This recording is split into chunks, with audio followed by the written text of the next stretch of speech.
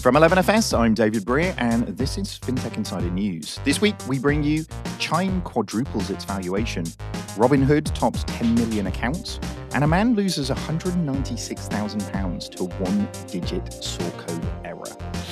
All this and much, much more on today's show. But before we get started, do you love FinTech? I mean, if you're listening to this right now, I guess you sort of must do, else you probably downloaded the wrong thing, I'm guessing.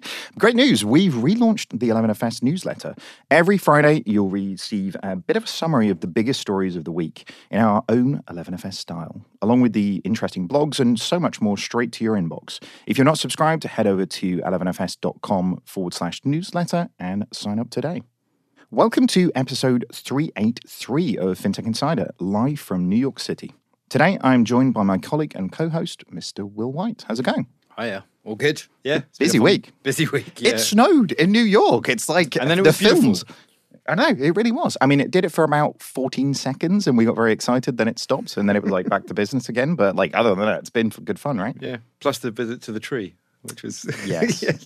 And I've took like an alarming amount of pictures of Christmas trees this week. Like I feel like a child. It's really strange. We've got a few guests just like nodding at me like I'm mental right now. So we probably should sort of move on and introduce who we've got anyway. So this week on the show, we have Lindsay Davies, who, I mean, you joined me for On Air, didn't you? But like, this is going to be the first time we can kind of edit around all of the swear words that I'm definitely going to be using shortly, right? All you, not me. And you were senior intelligence analyst at CB Insights. I called you intelligent analyst then, which is like... misnomer. I know. I mean, it's like, take that as a compliment from my perspective. All right. And next up, we have John Zanoff, who's the MD at Techstars. How's it going, John? Fantastic. Can we talk about the weather a little bit longer, or can we talk about FinTech now? Look, we're British, okay? Like, this is what we do. So Snow was exciting, sun was exciting. We could talk about trees all day long. That's true. My British wife said, take the piss a little bit and you'll fit right in. Well, 15 seconds in. You've had a busy week.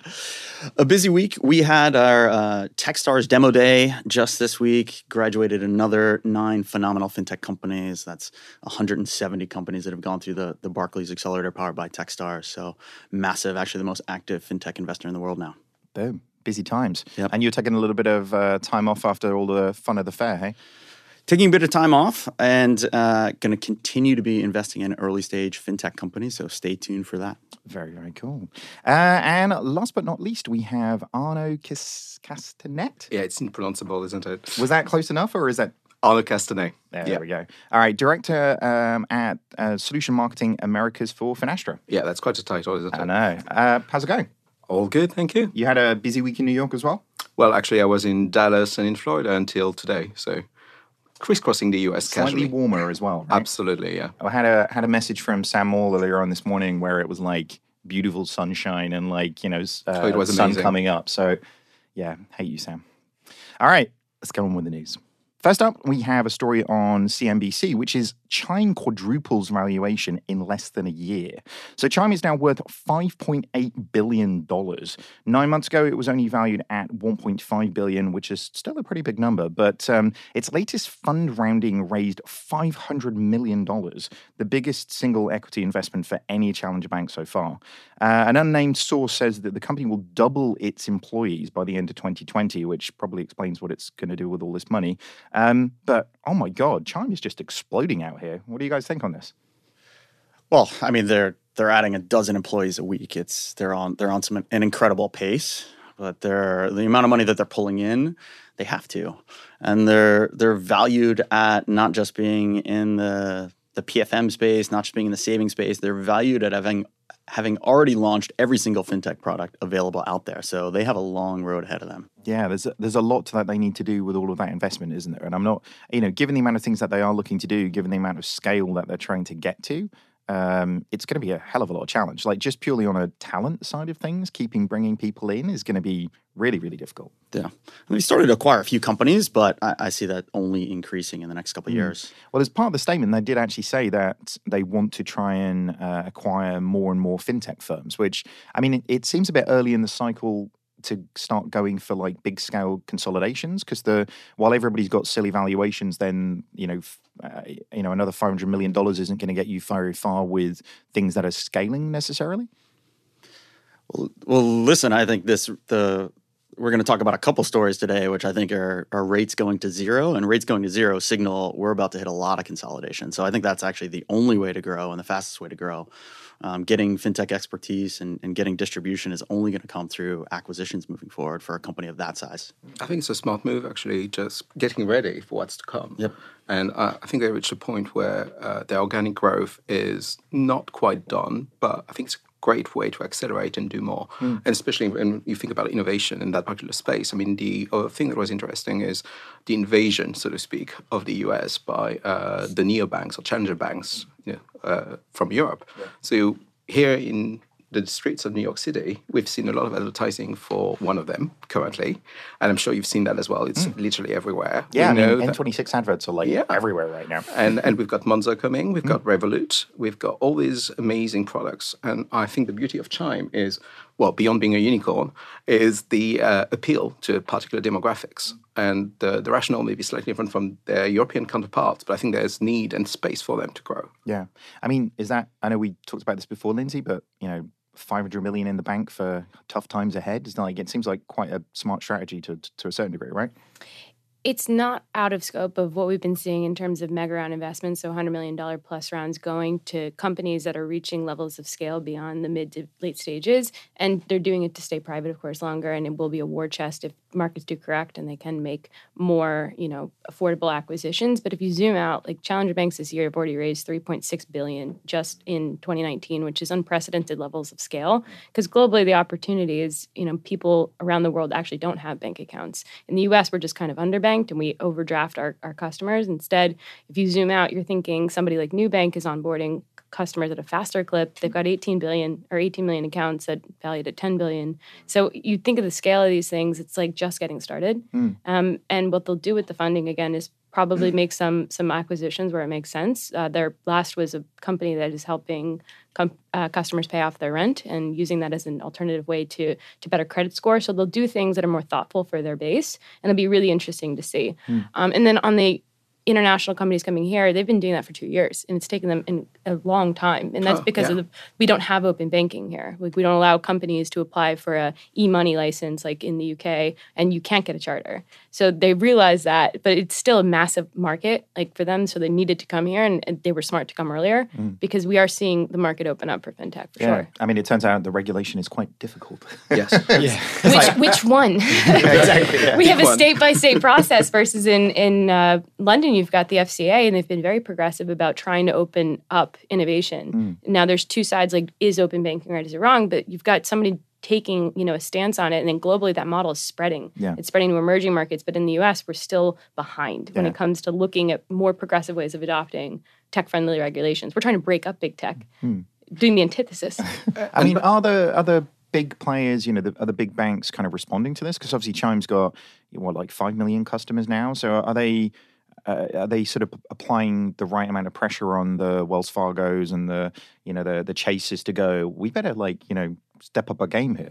I've got 2 points and then I'll hand it back off. But we've seen two things. And at CB Insights, banks and corporate strategy and innovation teams are our customers. So they're coming to us and they're actively trying to figure out, how do I integrate this technology into my, stodgy system? How do I stay relevant with the next generation so I'm not, displaced by software or some remote, challenger bank that's authenticating my customer no longer brings them into the bank branch. And the second is they're enabling some of this. Like they're spinning up white label utilities. We're seeing Google using a Citibank product. We're also seeing JP Morgan build one for companies like Amazon who already have a solution, and ride-hailing companies that are looking to add services for drivers. So they're really embracing it from two different ends. And I'm sure somebody's going to hop in here and talk about the ways in which they failed. And I've seen that happen in London, like corporate innovation theater rather than actual digital innovation.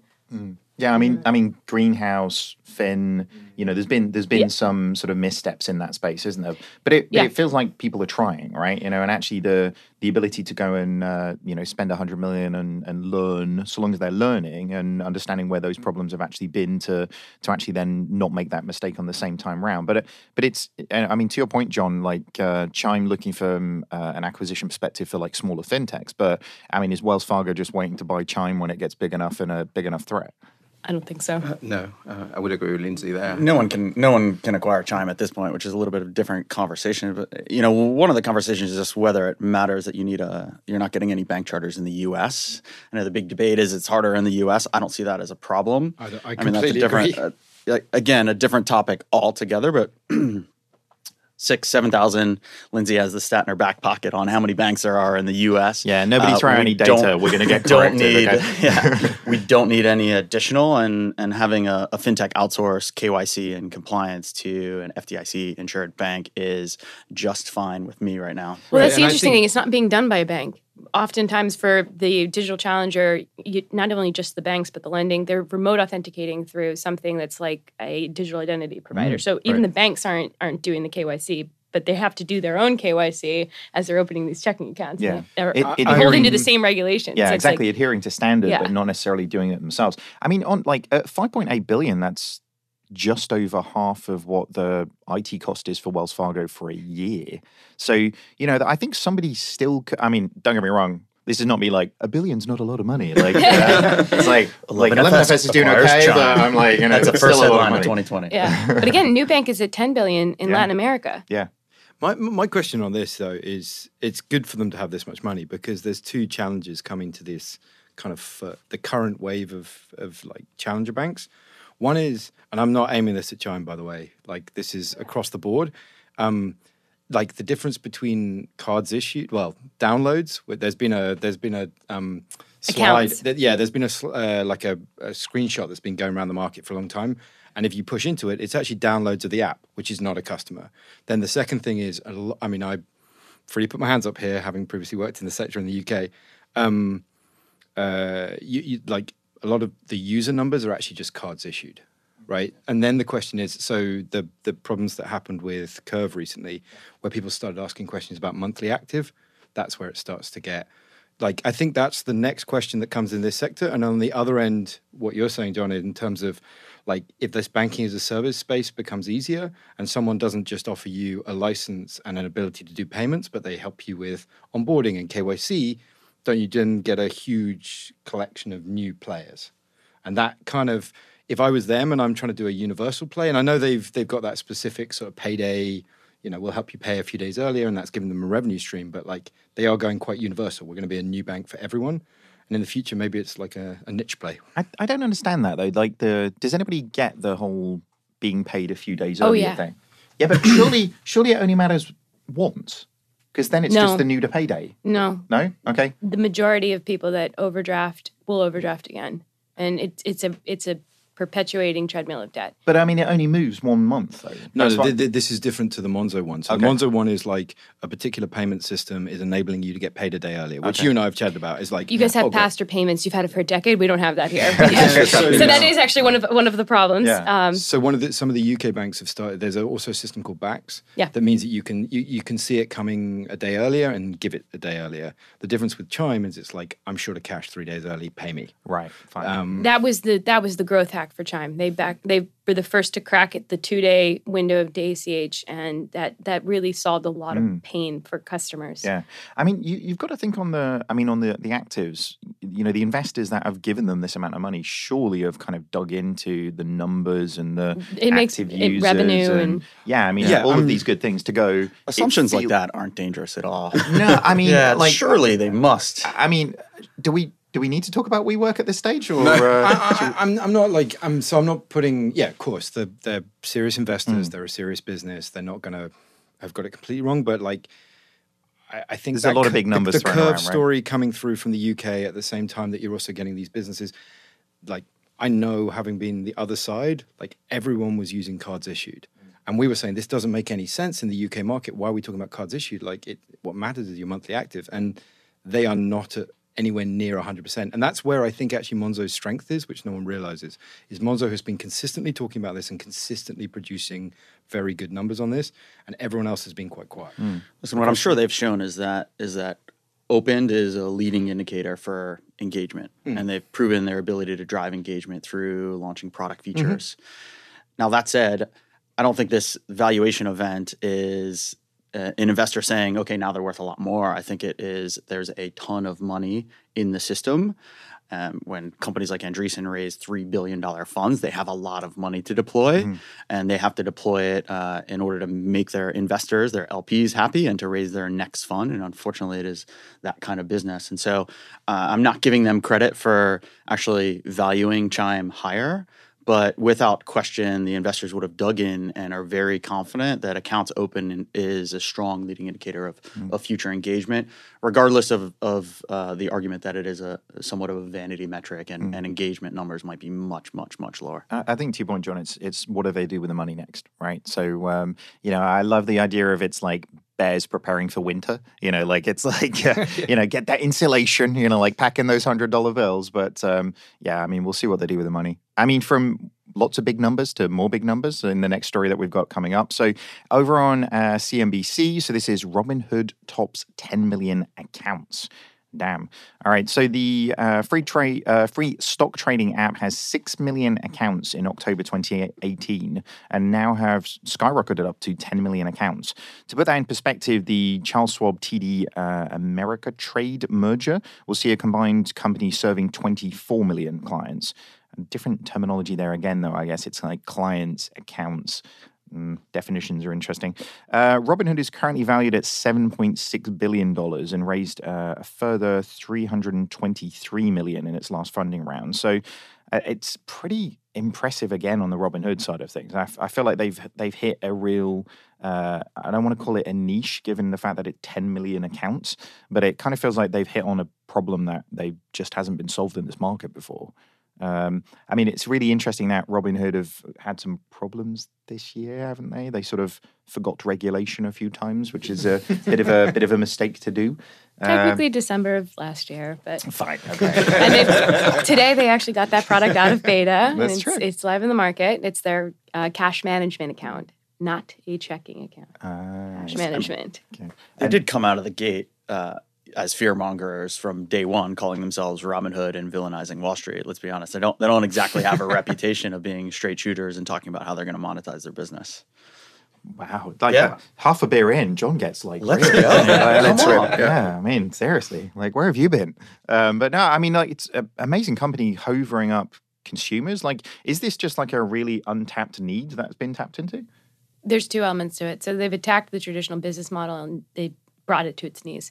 Zero cost trading is now table stakes. Yeah, and we saw 6 firms slash fees within 2 weeks. They were all ready to do it, but it didn't happen until you had not just Robinhood in the market, but you had someone like Square. Square has 18 million active users. That's because they are a publicly traded company. They have to report those metrics.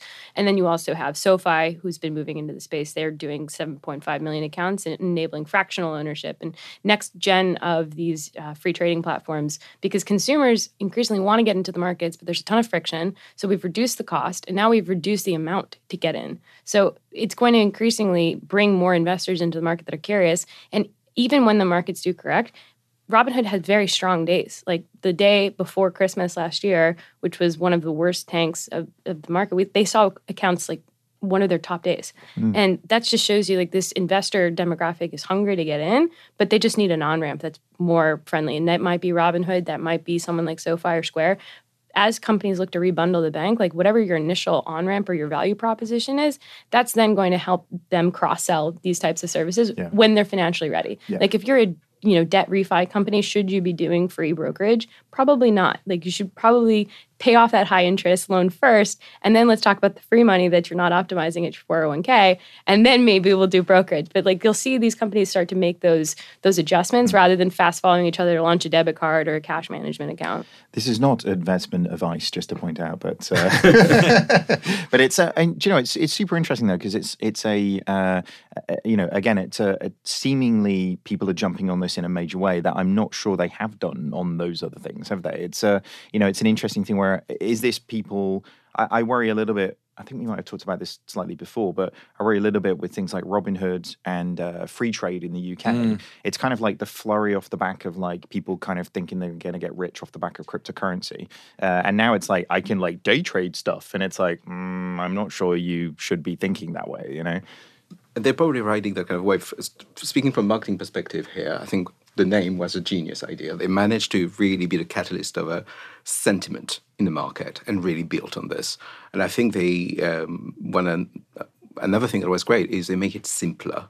They make it simple. They waive the fees. They really tapped into that feeling of me too. I can do that, but it's not the same as mum and pop and what they used to do before. Wait, not that Me Too, right? A different Me Too. A different one. Yes. Okay, sorry. cool. Yeah. Stories coming Just up. so No, hashtag. No, it's a different one. I promise. Fine. All right. Cool.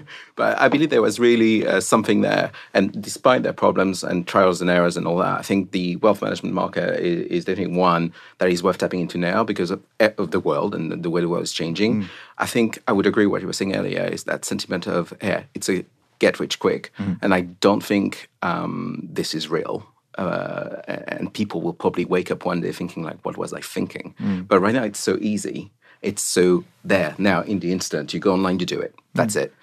This market hasn't seen a correction. It's the longest bull market of our lifetime. So we'll see what happens if things do pan out to go south a little bit. But again, these investors tend to hold the course or put more in or come into the market because they think now is the time. That's some crazy foreshadowing. I feel like we're going to be pulling that audio out in 6 months. It's like, biggest crash ever. It's like, hold the course. you heard it first. Don't stay the course. Let's stick with it. Yeah, Stay the course. But that's the thing that I'm kind of worried about is like so much friction removed from that process, people being able to buy and sell really, really easily. Actually, it always is the people who just stick to their guns and keep their shares for, don't buy some crazy shares in some crazy company. But if you bought Apple shares, hold them forever, as long as you can. Well, and you're not judging on advice. But they've been in the market now for 7 years. It's taken them to get to this level of 10 million accounts. But in the beginning, they had a fast ramp. They had 3 million. Then they quickly surpassed 35 and 40-year-old incumbents with E-Trade. But what they've started to think about more meaningfully is how do we educate the investor on our platform? They acquired a company called Market Stacks. It's an investment newsletter. They're trying to find ways to engage them, adding more, the voice of the next generation of investor. And they'll trial it and error that. But again, these are brokerages and they have to hold to, advisory standards. So there's a level of complexity that we don't totally understand, but they'll get there at some point. That's what the market, sorry to interrupt, that's what the market's told us, is that investors don't want set it and forget it. They want transparency and they want control. And the market did swing to set it and forget it because of some opacity in the market and the crash and not trusting your bank and brokerage. But at this point, and especially with younger investors, Gen Z, they want control. They want to understand exactly where they're investing and why. And Robinhood has reaped the benefit.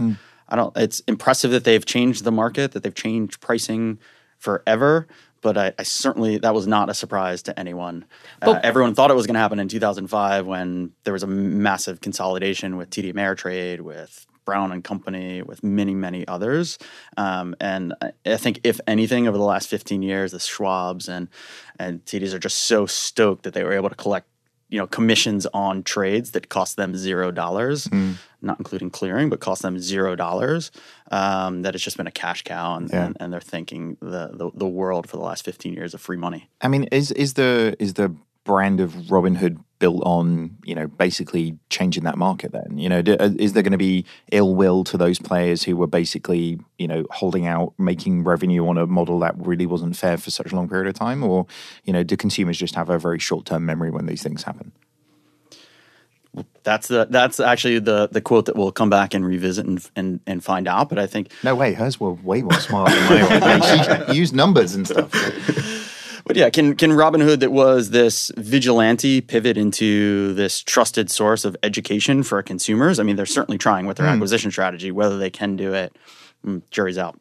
The interesting thing is the trading fees. I used the equivalent of Charles Schwab back in the UK, which is called Hargreaves Lansdown, right? And I don't trade that often, so I'm not like trying to day trade. So kind of you go, oh, well, I think it's like £15 or something, and you go, all right. And then you put it in, and then actually the best part about it is discovering that kind of the experts aren't that good, because I bought a few funds and stuff, and then I thought, oh, I'll just make a little few punts like an idiot into businesses I understand, and I got a good return. And then I'm like, why on earth would I ever trust the suits again? So you get the same thing, and then unless you're trying to day trade, it's like £15 or $15. You're like, well, okay. But I think So I don't know, but then you've captured me. Like I'm captured 10 years ago, and so the Gen Z guys will just like if you're coming through and you're depressingly 10 years younger than me, you're probably like, why would you ever pay 15 or however much it is, per trade? So These customers will pay. They'll pay for services. They'll pay for subscription fees. And if you look at Square's quarterly earnings, you can see that they're making their most money on subscription services, and that's where the revenue is coming from. And that's increasingly on the cash management account, the cash card rather, and then also on the SMB and the peer-to-peer between them. So they're willing to pay, but you have to provide a service, and you're going to have to prove that. And like you said, if you're not providing me returns, like what is your value add? And why do you think that is? I appreciate you have a T-shirt on saying you won't give opinion, it's all about data. But cool T-shirt, want one of those. You want one? But I mean, why is that? Is this just people like the security of like knowing what they're going to be paying month on month for something, or is it something other? Transparency. So price transparency has been missing in the market prior to 2008. Customers didn't know, fees. They didn't, and some of that's still buried into certain products like a checking account, and the poor people are the people that subsidize those fees. And it's a $32 billion industry that I'm passionate about seeing go next. But transparency was like the number one thing. Like, just tell me what I'm paying and what I'm getting for it. And robos were the first to kind of come into the market 10 years ago. The robo advisors, you're paying 25 bips, and it's on base level AUM. And then we're going to continue to, lower that as we get more people on the platform. But if you go to a wealth management advisor, they're going to front load a bond. They're going to show you all these things, and you don't know actually what you're paying until the end of the year when you get your statement, and then maybe it's riddled with a bunch of taxes that you owe. It's still really, really complex, and that's a space that we're going to see opportunity in, I think, next year. I mean, a lot of people love sort of opaque nature of things. It's where money's made, right? Which is quite terrifying. But they made it so much simpler. Again, they complexified everything. They made it simple, and people are getting a return on their investment. They made this thing that was obscure, that was for older people, and you need to be in a certain class, a certain type. It's available to everyone, and I think bringing that transparency, bringing fixed fees, and you know exactly what you're paying and what you're getting for. And to me, as a European relocated to New York, the way Americans deal with investments is completely different. The way they are invested and committed to their 401k, the way they look at rates and stocks and all this. Europeans we're from a different planet. I couldn't agree more. Not the same. I recognize myself when you describe you. People are a lot more like. I was sort of surprised. I worked in the industry, and I was like, I better go through Hargreaves and go to the fund that I've been recommended, and that's the thing. And why did you do that? Because your parents did it. Because my parents did it, yeah. We inherit these traits, yeah. That's why next gen, they're watching us. But lay down, Will. Tell us all your problems. I mean, you all remember going to the bank and opening a bank account with your parent. Mm-hmm. Right. Just a reminder that we did preface that this has been a 15-year bull market, and you can throw darts and outperform, of course, a stock indices. So I want to be careful that every Joe Schmo walking down the street can throw some darts on Robinhood. Of course, they've been making money over the last decade, right. But God forbid that they expose any significant amount of their wealth to that. Like portfolio approach does still make sense. It's transparency into fees. It's taking advantage of underbanked that really we need technology, or we're hoping technology will solve. And that's why I like the second generation of the robo, which is like the micro investing platforms, the Acorns and the Stashes of the world. Take it and make it like a fractional, like a penny on a savings account. For a lot of people, they don't have anything in savings. And like not only is it in a savings account, but it's actually earning interest. And prior to the boom of high interest bearing accounts, you're making 0.009 at best at a bulge bracket bank on your savings. It's ridiculous. It is. Now you're making nothing. And our friends at Robinhood just launched fractional trading, right? Today. Yes, they did. I mean, it'll be interesting how quickly that becomes commoditized. There's a few third parties doing it, but right now it's new and it's pretty impactful. Square's doing it, SoFi's doing it, Stash is doing it. Yeah. And Schwab is doing it. That's the ability to take $5. I mean, that opens the market up to any level of consumer and get exposure to the market, get exposure to Apple. I think to your point though, John, it's like actually in a market where everything's going up, this is great. It's like everybody gets in, everybody has the benefit. What happens in whenever you said earlier on, because I'm not going to question you, but like 6 months from now, you're nodding. I did not put a timeline on it. 7 months from now. I'm very bullish. Okay, I'm fine. extremely bullish. But Joe, I hope in the stock market does correct on Christmas Eve because it's my birthday and that's when I put money into the market last year. It was the best happy early investment. birthday. Thank Is you. that what you did with your birthday money? That's You're what like, I did. stock markets. I bought a bunch of tech stocks. Did you? It was the best. Wow. Yeah. After that, everything I did was silly. Yeah, and your point is fair, John. Because the truth is, I don't know how many times I must say to friends, like, it's like just put a small amount, like do the boring thing, get the pension, put some money at cash that you've got to like. Even that kind of basic advice, like have 3 months worth of salary available in case something goes wrong. Like invest in a pension, do some stuff that you trust other people, and then just take a small amount and like do on the punts. But then you suddenly get people who are not into this suddenly ring you up and go, "Hey, I've got an amazing idea on this or crypto," and you're like, "Oh, whoa, do you understand what's going on here?" I mean, hate me in the comments, hate me on Twitter for this, but there's some advantages to bad UX, and the advantages may be leaving your investments exposed to the market because every major bear market has corrected within insert stat from Lindsay Davis of CB Insights, but it's something like 18 to 36 months. Everything. I'm talking about the Great Depression. Right. The worst thing you can do when I hear from friends who are like, "Oh man, what's happening? I think he's getting reelected. Should I sell out of my portfolio?" And you got to shake them and say, absolutely not. Like that is the difference. That is a huge difference between the rich and the poor is constantly having exposure to the 8% over history that the stock market makes. So cheers to some bad UX in certain cases in your 401k plan, provided that they provide transparency in terms of their fees and fair fees. Yeah, I mean, a little bit of friction sometimes not a bad thing, which is really weird for me to say out loud. I just got to the end of that and realized how weird that was. That's the podcast after Let's this. move on. Somebody else who is trying to bring wealth management to the masses is Goldman Sachs. So this is a story over on Financial Times. It will start offering digital services to individuals with as little as $5,000 from next year, which I mean, based on Goldman Sachs, that's a big jump down from what they've been in basically providing services to before. So United Capital, which was bought by Goldman in May, told the FT his team would launch the robo-advisor in 2020. Lots of fun things happening in 2020. Joe Duran, the founder of United Capital, said that the services would target clients with low complexity, seems like an insult, and not that much in assets, which also seems like an insult. I mean, this guy's definitely not working in the marketing department over there, is he? But I mean, it seems like Simpletons. Why didn't he mention simpletons? Simpletons with not much money. We're gonna democratize wealth stuff by being offensive to people. I mean, it seems like a really interesting idea. This sounds very similar to something like Nutmeg to me, from a European perspective. It's the ability for anybody to start getting into passive fund investment, essentially. But I think sort of playing to everything that we've sort of just talked about, really, is this a further democratization of like, you don't just have to have loads and loads of money to sort of start making more? Or is it the opportunity for Goldman Sachs to extend their reach to an audience they didn't have before? They've done that with Marcus, with mixed success. Marcus is doing pretty well in the US, in the UK, a bit of a rocky start, but it's getting better. So isn't it like a natural add-on, an extension? And I think we're waiting for the big vision strategy day sometime in January 2020. So we'll see the bigger picture. But I think, again, from a marketing perspective, it will make sense. We are dumbing things down or turning it down a notch, and we are making sure that we have more of a base should something bad happen. I'd take a different approach to this. This is not for the mass affluent. They acquired United Capital, and then they slashed the interest rates on their high yield interest account, which is what they were using to acquire customers at Marcus.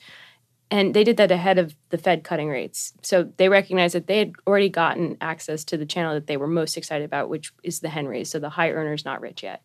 And with this account, this new robo-advisor, they've actually been in the robo market for several years. They've bought previous fintech companies, Honest Dollar, and they haven't been able to spin it up.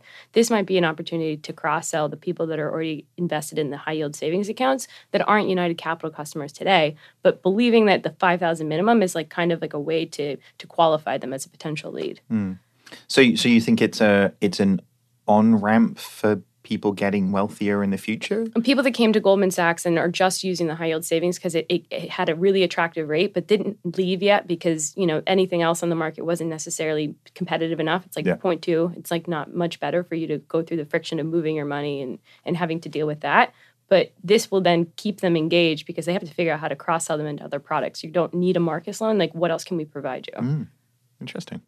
I mean, it is interesting how much Goldman Sachs seems to be doing right now. They really seem to your point, trying to have the They're definitely doubling. They're definitely doubling down on Marcus. And they're really moving and shaking the coconut tree. They're not being stoic. There's a fintech joke in there somewhere. Probably. Coconut is a challenger bank name.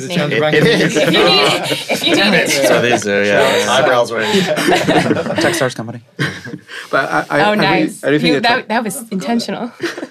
I really think they're trying to do more, to be different from what they used to be. I think there's it was interesting in the article and the way things were phrased. They are literally trading on name and reputation to do more, but they want to be different. And everything is, I believe it was January 20th, when everything will be revealed. So it's almost like I'm expecting a new name, a new logo, more of a fintech approach to things. I think there's a sentiment, again, of transformation, but they haven't been able to phrase it. They haven't been able to frame it. And the comments, what was his name? Duran. Joe.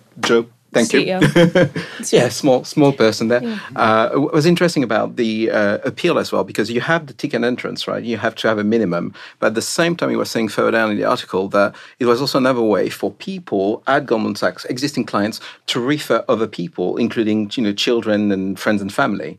So I think it's a bit of an interesting strategy there. This goes wealthy children. Yeah, well, this goes to Lindsay's point. It's like, do what your parents said. So I always have in my head my sister. Shout out to Zoe. She's awesome. But if she had a choice to like put the money under her mattress, she would. And she doesn't spend much money. She makes money, but she just won't. She's terrified about spending it. And for her, if I said to her, go to something that's got a name like Robinhood or Nutmeg, she kind of looks nervous. But when I went Marcus by Goldman Sachs, she opened an account, and I think she has. I better check, but I'm pretty 90% sure that's what she's done. So if they do the same kind of funky name by Goldman Sachs, then it's someone she's heard somebody say is good. So if you're in the fintech market, it's exciting, funky names, cool things. But actually for an awful lot of people, it's like, oh, cool, I get access to that, but it's under someone's nice umbrella. So, well, you heard it here first, January 20th. Funky name by Goldman Sachs. New launch. Be good brand. Indeed. All right, on that note, let's take a quick break. Today, customers are demanding greater value from financial services. They expect more agility, innovation, and security than ever before. Most financial institutions are held back by the shackles of closed legacy systems that limit transparency, block innovation, and ignore customers' demands. Finastra has a bold vision to unlock the potential of people and business. They've created a platform for open innovation in the world of financial services with FusionFabric.cloud. Their solutions span retail, transaction lending, and treasury and capital markets, on-premise and in the cloud. Start your transformation journey today with Finastra. Welcome back to FinTech Insider from 11FS. Next up, we have a story over on the New York Times. This is a bit of a sad one. So this is Paul Volcker, the former Fed chairman, dies at 92. He's best known for leading the Federal Reserve campaign to subdue inflation in the late 1970s and early 1980s. As chairman of the Economic Recovery Advisory Board, he persuaded lawmakers to impose restrictions on big banks post the 2008 financial crisis. Volcker served as a senior Federal Reserve official from 1975 to 1987 and sought to limit the easing of financial regulation. Sad times. Anybody dying ever, clearly sad in terms of the space. So, thoughts with his family. I mean, pretty cool to have a big old rule kind of named after you. So, the memory will live on, right? He went out when markets were on the top. Longest bull run. We haven't had a recession, this decade. So a couple more days in the year, but incredibly impressive. And his accomplishments are, going to be realized for generations to come. Yeah, I genuinely didn't know that Volcker was named after a man. So the Volcker Rule? Yeah. As part of Dodd-Frank? Yeah. So like actually having all of that kind of underneath him is pretty cool.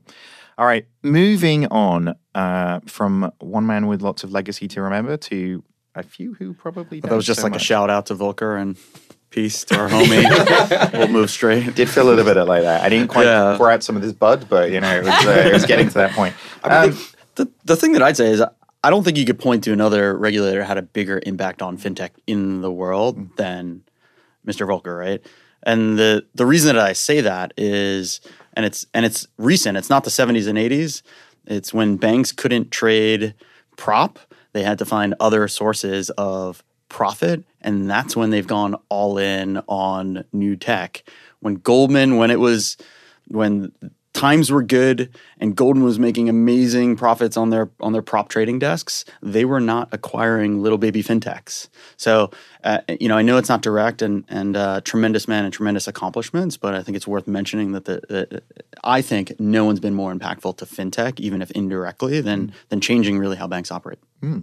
Definitely as an individual, as you say, it's like, you know, there are regulators that have kind of been put up on a bit of a plinth, whether it's the FCA or whoever. But as an individual, to have sort of done so much is pretty amazing. Yeah, absolutely. All right, moving on. So we have a story over on TechCrunch. This is SoFi founder raises $100 million for new company. So Figure Technologies closed out on $103 million in Series C funding this week. The fintech was co-founded by Mike Cagney, who had previously co-founded SoFi and served as its chief executive. The company began by providing home loans to older customers recently. It also began to chase younger people looking to refinance their student loans. Figure's business is executed on its blockchain. I'm not sure necessarily. Is that cool still? Is that like does that still get your investment? Or I actually fall asleep whenever anyone says it. All right, bring John back. It will apparently be introducing a money market product really, really soon. So I guess the controversy on this to a certain degree is Cagney left SoFi in 2017 after claims of sexual harassment arose at the San Francisco-based startup.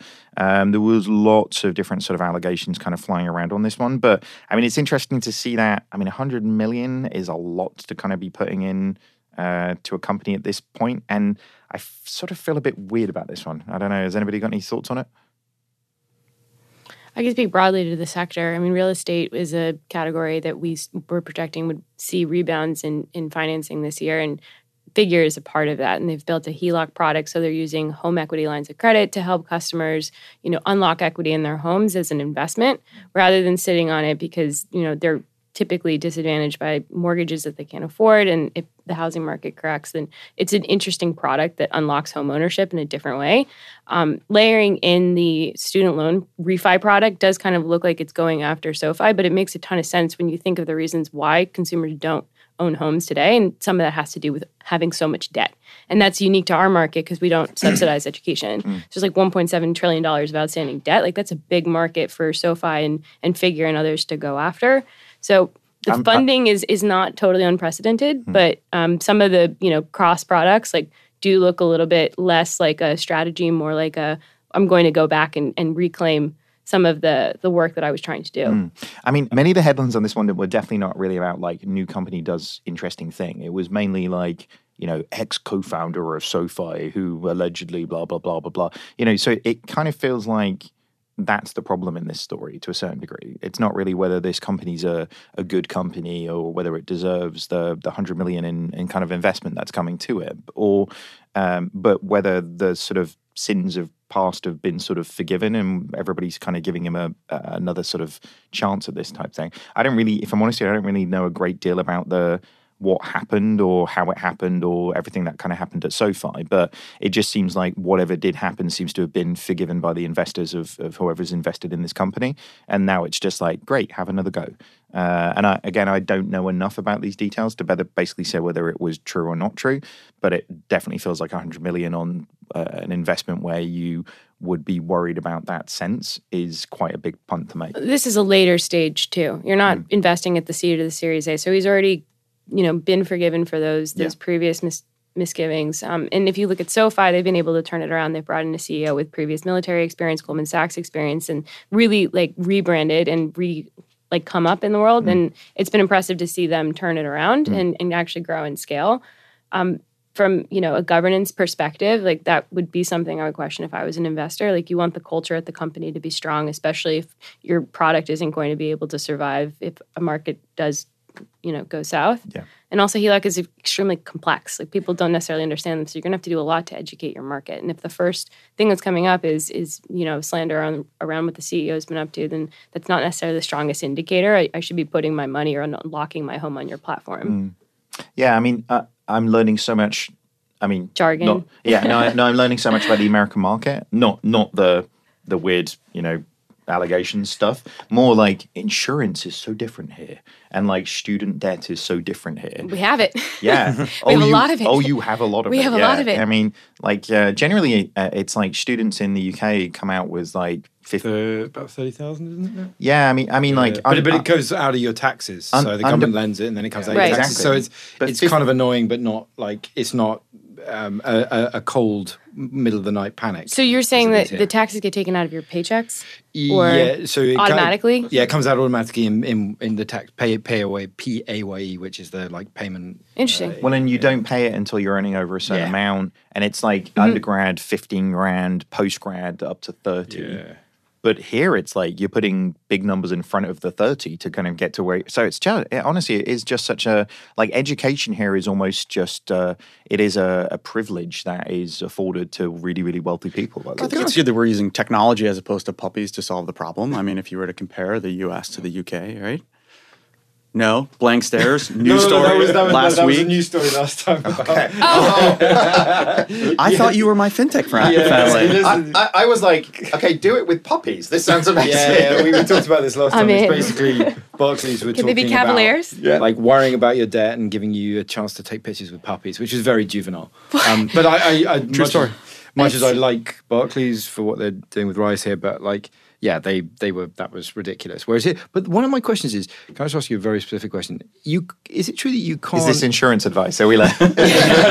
No, we got medical insurance now. It's about puppies. Come on. No, but it's to do with the student debt. Is it true that you can't get rid of it even if you go bankrupt? Is that right? Or did someone like you can someone default? who's panicked? Default on your student loans. You can default on your student and there loans. are loan forgiveness programs that are often underutilized because you're getting a loan from a company like Navient that benefits off of the interest. Right. So they're not going to be incentivized to help you get out of your student debt. We're seeing like new fintech companies, and this is going to be pivoting off of the initial story, but new companies trying to help consumers better understand programs like this and unlock that and automate it with, again, fintech, not puppies. Right. And that's going to be, I think, a game changer for certain consumers that might have otherwise been in debt for much longer, Right. and then again delaying other things like home ownership. Because the bankruptcy laws are good here. You can go out and come back and live your life without the shame, because that's actually one of the big And problems. run for president? Well, no, but to be fair, this is actually one of the big problems in mainland Europe, and it's also less of a problem, but still a problem in the UK, that bankruptcy comes with such shame. Oh, it does you- here too. But you absolutely. can come back from it. Whereas there are like this past life of mine, like personal bankruptcy is like really shameful. In like it really, it's not just shameful. It will exclude you from anything for a very, very long time in certain markets. Whereas here it's like it excludes you, but then you can get back on your feet, which is a good thing, by the way. I know It's America. Everyone's welcome. Yeah, Yeah, but it's like like a Phoenix story. They really get behind this stuff. The here. redemption is a good thing. Like it's a very big problem, like in certain mainland European countries, because you're excluded basically for the rest of your life. I mean, we've covered it on the show a couple of times before, but there's certain providers in Spain that will literally have people follow you around the street, like dressed as various different things to shame you of the process, which I mean just doesn't lead to good mental health. I wouldn't have thought, you know. So the fact that like the medical and like you can get into a huge amount of Medical with debt, medical yeah. insurance, but you can go bankrupt and you can come back is actually a good thing, because there's nothing wrong with that. Whereas Spain is classically a country where there's a very severe problem with it. I mean, once you're bankrupt, that's it. You're pretty much your life's It toast. can't do your credit rating any good, though, No, right? it takes quite a while to pull yourself out. I mean, the two aspects of the story. The first is the reality is the best predictor of future success in terms of unicorn status is someone with a successful exit. An exit over, I think, $50 or $100 million is by far the best indicator of future success. It would be a shame to think that anyone is willing to say the ends justify the means in making an investment here. I think that goes without saying, but it certainly is. It's betting on a horse that has a proven track record of winning is a proven model, and aggressively being first in and driving momentum is why he's been able to raise money so quickly. I think the other part is the market is so wildly ripe for disruption. The student debt providers are on archaic rails using archaic technology and providing no transparency into the fee structure and no education on the optimal way to pay that back. And so I'm a bit mixed on this story, as I think we all are, but ultimately more dollars going in to solve this archaic area of lending is probably a good thing for consumers. All right. Well, from one redemption story to, one story that's sort of in the middle to a certain degree. So this is over on Bloomberg, a story about Andreessen-backed fintech's abusive boss sued for gender bias. So this is 3 women are suing Synapse Financial Technologies, naming both the company and the CEO as defendants, which is a pretty ballsy move. They allege that Patak abused and antagonized them in meetings in private. The CEO made overt graphic sexual comments in front of them and to female employees and demeaned and belittled them. I'm not sure. Overt graphic sexual comments sort of says that there's like a normal level of sexual comments. Like it feels like a strange sort of categorization again. But so last year, Synapse sued Glassdoor, alleging that comments accusing the CEO of yelling profanities and intimidating women were untrue and constituted defamation. Synapse helps companies launch debit cards and savings accounts and has recently raised $50 million in funding so far. Wow.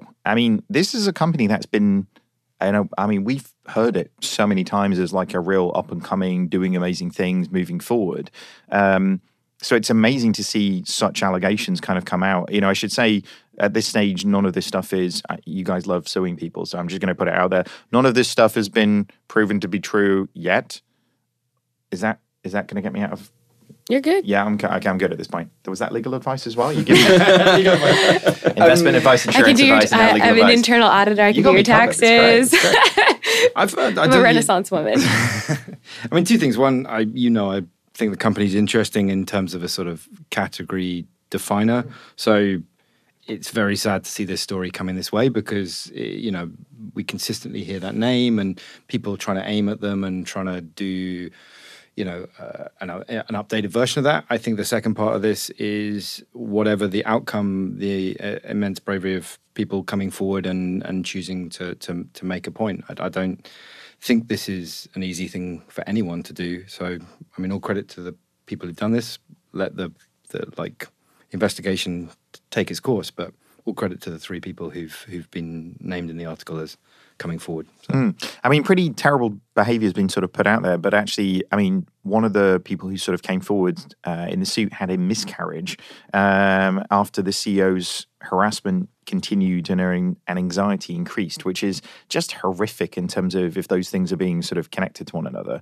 Fintech is sort of, I guess, get shit done kind of industry in terms of sort of moving things forward? Like, is this a kind of a sign of like, we probably need to ease up a little bit and make sure that actually the organizations that are being established are kind of building cultures that really sort of back what we want the industry to be? Is it a question of culture, really? Because, getting shit done, that's what we all do. We're all there and we know we have to get things moving, but there's a way of talking to people, of engaging with people. And I think that in the world we live in today, with all the different tools that we have. Once upon a time, we were talking about it earlier, the email and the chain email, and I've got different mechanism. You've got the IM messages, you've got the screenshots, the GIF, the emojis, the this, the that. And I think people might lose a sense of what is acceptable or not. And the culture is not just, here's the company culture and read these 8 bullets and that's it. You have to live it and breathe it. You really have to have founders and people in the right position that inspire these people. And I understand there's a lot of pressure. This is a startup, they're raising cash, they need to show profit and build it, and that's acceptable. But I think especially after Me Too, that hashtag Me Too this time around. The right one this time. The right one this time. Okay, cool. I find it kind of surprising because this is kind of attitude that when you read about that type of article, you think about, what banking was maybe 30, 40 years ago. It's almost like Mad Men. These sort of derogatory comments and bullying people, because at the end of it, male or female, this is really bullying and belittling and treating people in terrible fashion. And I think the public image of fintech is to be more cool, cozy, and easier to deal with. There's Silicon Valley, the TV series, everybody would have seen it and all that, reality or myth or a bit of both. And I think there's pressure, and pressure environment always trigger different reactions, but this is really abysmal. I mean, the thing I always find really weird about this one is like it takes the person who has been, the subject of the sort of abuse to kind of step forward without the culture kind of correcting itself, which for me says it's more about what is being portrayed as acceptable and necessarily a one-off thing that it's like, oh, you rascals, like it's more like this was accepted behavior, and it took three people to your point, Will, three people to kind of come forward and go, I mean, I don't think this is cool, guys. Like, we need to do something about this. And like, whatever the outcome to come forward at all, I don't think is ever that easy. I mean, there's a weird thing that I didn't particularly agree with, the fact that it was kind of clickbaited as a Andreessen Horowitz investment. I think that was just a clever way to get people to click on the article, because actually Ben Horowitz I've just finished his book, You Are What You Do. Is that what it's called? It basically says you set your manifesto. Yeah, it's like you set your values, you set your mission, but truthfully, it actually matters what you do day to day. So whatever the outcome of this story, it raises questions about like, what are you doing every single day? Because it doesn't matter how good the slogan is. It's really about the decisions that get made when no one's looking. It's a sad story. I think that if the clickbait, which I agree it was, raises awareness over this, then ultimately that's a fine silver lining for me. I think we all have a responsibility. It's easy to say that entrepreneurship is about getting shit done, about walking through a wall, about whatever it takes, and justify the means. But ultimately, people were very hurt and continue to be very hurt. And so we need to ask a lot of questions. And that board has some questions to answer, as well as they went through the Glassdoor litigation prior to this. And to be honest, I haven't, this is a story that makes my stomach drop, and I haven't completely digested it all to form how I feel. But ultimately, we need to be more aware. We have friends, we have loved ones that are working days and nights, weekends in tough situations. And when they say things are hard, we all need to play a larger role in making them right. I wonder how much, like you say, the first few years of a startup is all about survival. I mean, at the point that these organizations kind of get to, and I'm wanting to be like Maslow's hierarchy of needs here, but like, they've got some money in the bank, they can start thinking a little bit more strategically, establishing values, establishing all of these things. I mean, none of these accusations are things that people aspire to be. Do you know what I mean? Nobody's like, I really want to be more sexist, like, this is what my value stands for. But actually, like, how did people correct at that point? Because it's something that, I mean, culture is the thing that big organizations struggle with most. Big banks struggle most, and not sexism or racism or whatever, but like cultural transformation is like the hardest thing. And for such a young organization to have got into such a sort of a disarray from a cultural perspective is terrifying, really, isn't it? I mean, because I think so much often the message is in it's the intention of the people who are communicating it.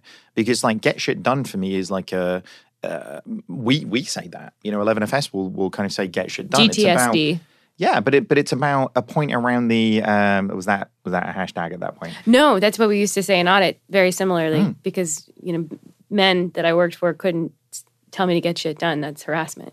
So then we just say GTSD. And I understood, because it was a cultural thing. I wanted to roll up my sleeves. I didn't want to be treated differently for being a woman. I wanted to, be a part of the team. And audit is a very grueling out-of-school job to do. You're ramping from 50 to 60 to 80 to 100-hour weeks, and you're there late, and you're GTSD. But I think the difference though is if your employer is telling you to get shit done, as opposed to we need to get this done. Exactly. My point is very much is about the difficulty within the industry is not about aspiration, it's about execution. So being in a situation where you can deliver upon something in terms of actually, getting this shit done is important rather than actually like somebody whipping you from behind saying, get this shit, like the tone and the intention in those messages, I think are very, very different. But I mean, it's sad to see a company with so much promise kind of get to this being the headlines that are kind of being read out in Bloomberg about them.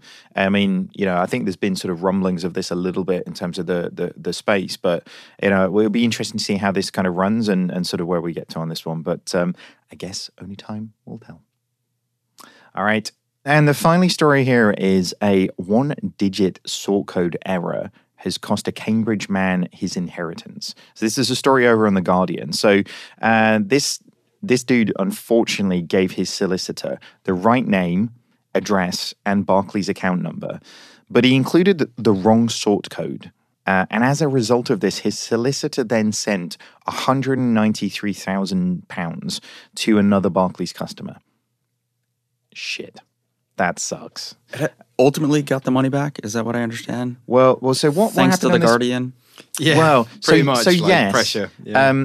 So the other customer initially was like, tough shit, dude. You sent me the money. This is my money now. Which is technically fair. Yeah. I've definitely sent money to the wrong, I was going to say my friend's name, very specific, but on Venmo, and then I had to have that other person, and it's just create a fun story, but it certainly was not to that level. And when the of other impact. person has the money, legally, that's absolutely legally binding. So the other customer had an account with the same account number, slightly different sort code, and the person refused to return that money. So when the customer contacted Barclays, they said it would be returned within a week. A month later, they then reversed that decision, saying that he'd been misadvised about the funds and being restored.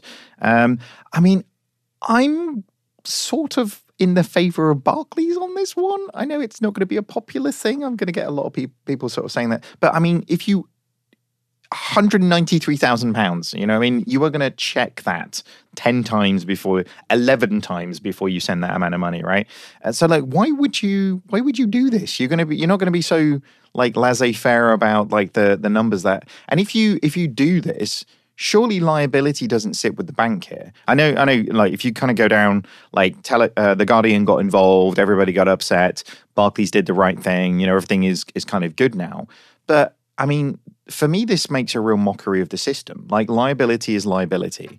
Like, if I just randomly take all my money out in the street when we get downstairs and like throw it up into the to the air, like, is that me? Is that like, and I then suddenly I'm like, you made me do that. Like, you made me do that thing.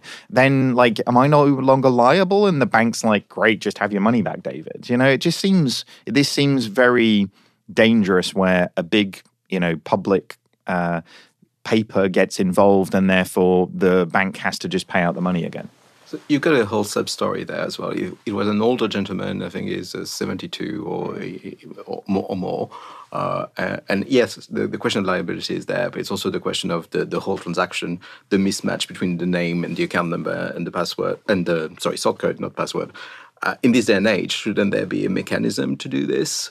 Considering the amount of data we're sharing with banks, and when we initiate a transfer or something that asks you to check or double check, a mistake is a mistake, and that's fine. I would agree with you as well that when the press gets involved, and of course you've got the whole sub story, and suddenly it's the X factor almost. So. I mean, if you're going to Venmo your friend $30 for that night out you had, then that's one thing, right? If it was New York, it was not $30. that one cocktail you had. But do you know what I mean? Like £193,000, you've got to take personal responsibility for that, surely. I'm coming across like a heartless dick right now, but like, I genuinely think it's like. But then what happens with because the other end of this is somebody getting. By that is the rules, right? The rules are, if a criminal rings you up and convinces you that they're who they say they are, and you send the money, the bank is required to sort of try and get the money back, funds back as much as possible. But actually, it's the responsibility is on the customer, which is not fair. Like, because it's good to. I've sat on one side and said, well, customers should be more careful, and then.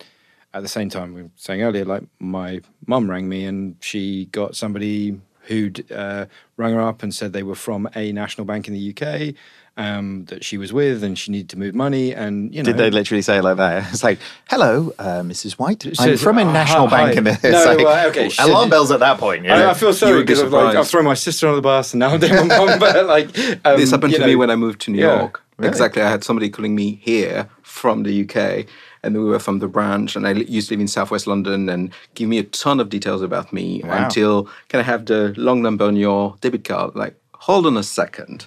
And because of the panic and all that, you get sucked into this. And you're not dealing with amateurs, they're real professionals. Yeah. And I'm lucky to be dealing with a global bank. I walked to my nearest branch here in New York, and they sorted it out. It was fine. But it's the whole thing about, we need to be, I mean, I was liable. If I'd given anything, it would have been on me. And I work in the fintech space, so I kind of read a few stories about this and hear about these things. It's impressive to see how quickly you get pulled into this, because they instill a sense of urgency, and your account is at risk, and this is happening, and we need this now. So you Actually, I'll didn't name lose them. any money, but like, No. Will your mum, was No, she she all right? didn't actually. I'll name the Nat. It was NatWest, right? So she was rung. They said, because NatWest actually did a good job. They said, exactly the urgency. You got to sort it out. Your bank's been compromised. Send the money here. And she was sending it off, and luckily NatWest blocked it and called her. As we were saying earlier, has now led to her being incredibly defensive on the phone. So if I ring her from New York and the line's a little bit crackly, I do get like, "Darling, what? No, I don't even get that." It's just like, "Who is this?" And it's like, Stop ringing her. It's your only son. You've got What two song daughters. did I Don't be sing so to you? mean. What song did I sing to you when you were 6 years old? I mean, while you guys were talking, I actually inherited $1 trillion from my parent. I just have to send wiring instructions. Listen, this is an interesting story because it's a big bank, because the Guardian had to get involved, because it's a 72-year-old. But ultimately, this is a massive lack of technology that you want to think, is fintech a bubble? No, not with archaic technology that couldn't have caught this. I'm going to go out on a limb and say that the gentleman that didn't want to take the money back had not ever received a 193 million pound wire. And it doesn't... 193,000. 193 million? That would have been Either really way. interesting. Either way. Like, I would not give that shit back. I would be surprised if he received 1,900 pounds. It would be and total ultimately, it doesn't silence. take advanced machine learning to figure out that this is an anomaly. We should investigate this. And so I think this is just like a challenge. And the only comfort is that fintech is here to stay, because we have a lot of work to do. I mean, we had Imran on from Open Banking actually in the UK recently. This is definitely something that they're going to be looking at. Actually, can they create a system that validates the people that the payee is actually sending the money to, and actually, it's simple technology. Like this is a problem that technology can solve really, really easily, and hopefully, it wouldn't allow people to get into this type of situations. Surely you could check name and sort code. Yeah, I mean, it's Oh my god! There'd be a very rare case where there's like, Yeah. if you got a really common name like mine. Here's This the thing. technology exists. But in the U.S., like elderly fraud's a big problem, Right. and we're talking about he is an elderly gentleman. He's not even being taken advantage of. It was a fat finger mistake. Like Yeah. your mom's being called up, but like that's happening here in the U.S. and people are being bankrupted. And like there are companies that are targeting this solution because dementia is a growing problem, and you need solutions for this. Mum's 65. She's not even that old, but she's got a life. She plays bridge and mahjong. That's. Can we FaceTime her now? Can we? Let's get Sarah away. I mean, is there any other family members you want to shout out? The poor Becca. She's the only one who's got a shout out. It's For consistent. Christmas, I'm going to mention my entire family on the show. That's what Will White's doing. All right. On that note, I mean, it ended well. The dude got his money back, so all's well that ends well, right? And if that is not a Christmas story, then I don't know what it is. Christmas miracle. It is. Fintech really is. It was. There was a star and everything. All right. That wraps up this week's news show. Thank you so much to all of our guests. Where can people find out more about you, Lindsay? I'm on Twitter at LCDavis1225 or ldavis@cbinsights.com. Very cool. John. At John Zanoff on Twitter. Arno. At Arno Castanet on Twitter. Will. Will White 11FS at Twitter. Very good. And as for me, you can find me at David Breer over on Twitter. What did you think of today's stories? I can only wait to find out on that email. So let us know on all social media platforms where you can find us. Platforms? Wow, that was a... Leave that in. Just search for FinTech Insider or email us on podcasts@11fs.com. Don't forget to subscribe to the newsletter. And for more news and more content, hit us at 11fs.com/newsletter. Thanks for listening. Goodbye.